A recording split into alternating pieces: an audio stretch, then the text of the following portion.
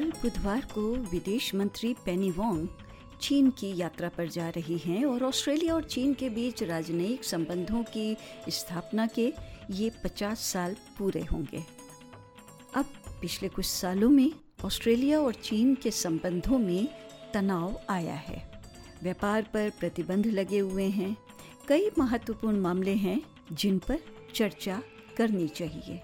तो सुश्री वांग की चीन यात्रा को लेकर बात की है यूनिवर्सिटी ऑफ मेलबर्न में एशियन पॉलिटिक्स पर senior lecturer doctor Pradeep Taneja के साथ और जानना चाहा कि सुश्री वांग की इस यात्रा का औचित्य क्या है और क्या महत्व रहेगा।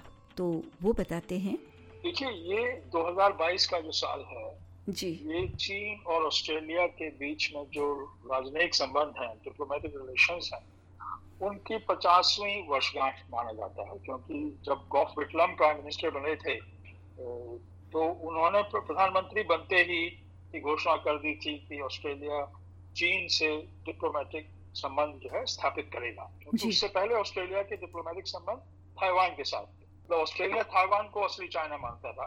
तो इसीलिए ये 50वीं वर्षगांठ है। नॉर्मली ऑस्ट्रेलिया और चीन के बीच में इस साल बहुत सारी मतलब गतिविधियां होती, बहुत सारी मीटिंग्स ऑर्गेनाइज की जाती, क्योंकि 50 साल की जो वर्षगांठ होती है काफी महत्वपूर्ण मानी जाती है। तो अगर ऑस्ट्रेलिया और चीन के संबंध नॉर्मल होते जैसे कि 2018 से पहले थे, तो इस साल में दर्जनों जो स्पेशल इवेंट्स यहाँ पर चीन में भी और यहाँ पर भी मनाई जाती। लेकिन बिल्कुल शांति रही है, इस बार कुछ नहीं हुआ। बिल्कुल जी। तो ये जो विजिट है पेनी वांग की, इसको जल्दी जल्दी इसलिए ऑर्गेनाइज किया गया है कि चीन की सरकार भी ये चाहती है कि जो 50वीं वर्षगांठ है इसको मनाया जाए।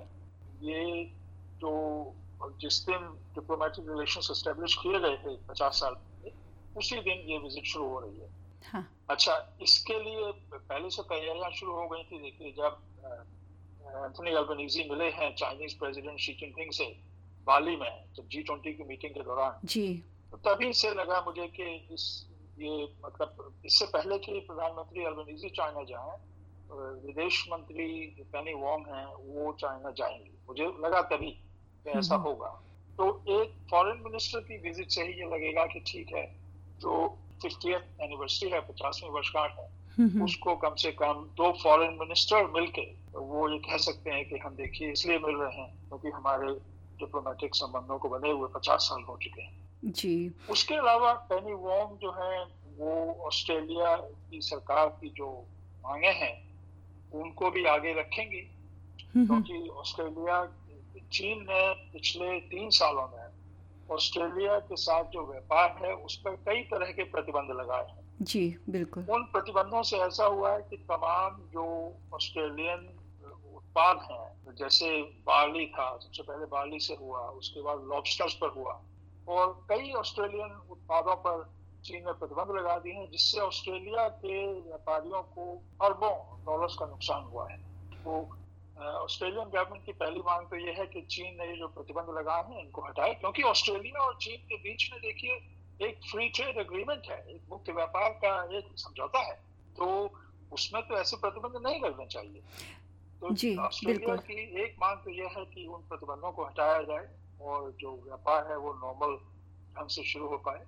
दूसरा, कुछ ऑस्ट्रेलियन नागरिक हैं जो चीन में जेल में हैं, जिनको चीन सरकार ने अरेस्ट किया हुआ है वहां पर। वो एक तो है महिला है छंगलई, वो वैसे चीन में पैदा हुई थी लेकिन ऑस्ट्रेलिया में बड़ी हुई और उसके बाद वहां पर वो चीन का एक टेलीविजन चैनल है, चीनी सरकार का एक टेलीविजन चैनल है CGTN, वहां काम करती थी और वहीं से उनको एक दिन अरेस्ट कर लिया गया और उन पर इल्जाम लगाए गए हैं कि उन्होंने चाइना की जो नेशनल सिक्योरिटी है, राष्ट्रीय सुरक्षा वगैरह को कॉम्प्रोमाइज किया है जी। तो ऑस्ट्रेलियन सरकार ये जो आरोप लगाए गए हैं उनको सही नहीं मानती है। उसके अलावा एक और ऑस्ट्रेलियन नागरिक हैं यांग हंग चिन, जो लेखक हैं, पहले सिडनी में रहते थे, वो भी चीन में अरेस्टेड हैं तो ऑस्ट्रेलियन सरकार ये भी चाहती है कि उनको भी रिहा किया जाए। तो बहुत कुछ इस बात पर निर्भर करेगा कि ये जो वार्ता होती है इसमें एक तरह से इस बात की परीक्षा हो जाएगी कि क्या व्यापार प्रतिबंध हटते हैं, क्या ऑस्ट्रेलियन लोगों की रिहाई पर कुछ बात होती है। देखिए, बात कई विषयों पर होगी। यानी वो वहाँ पहुँचती हैं पेइचिंग में, तो पेइचिंग में वांगी के साथ, चाइना के जो फॉरेन मिनिस्टर हैं, उनके साथ उनकी जो डायलॉग होगा उसमें कई मुद्दे डिस्कस किए उठाए जाएंगे। लेकिन एक बात तो इसमें तय है कि इस जो जुड़ाव है दोनों देशों के बीच में और जिसको दोबारा शुरू किया जा रहा है 3 साल के अंतराल के बाद में, तो इससे तो चीन को भी तो फायदा होगा।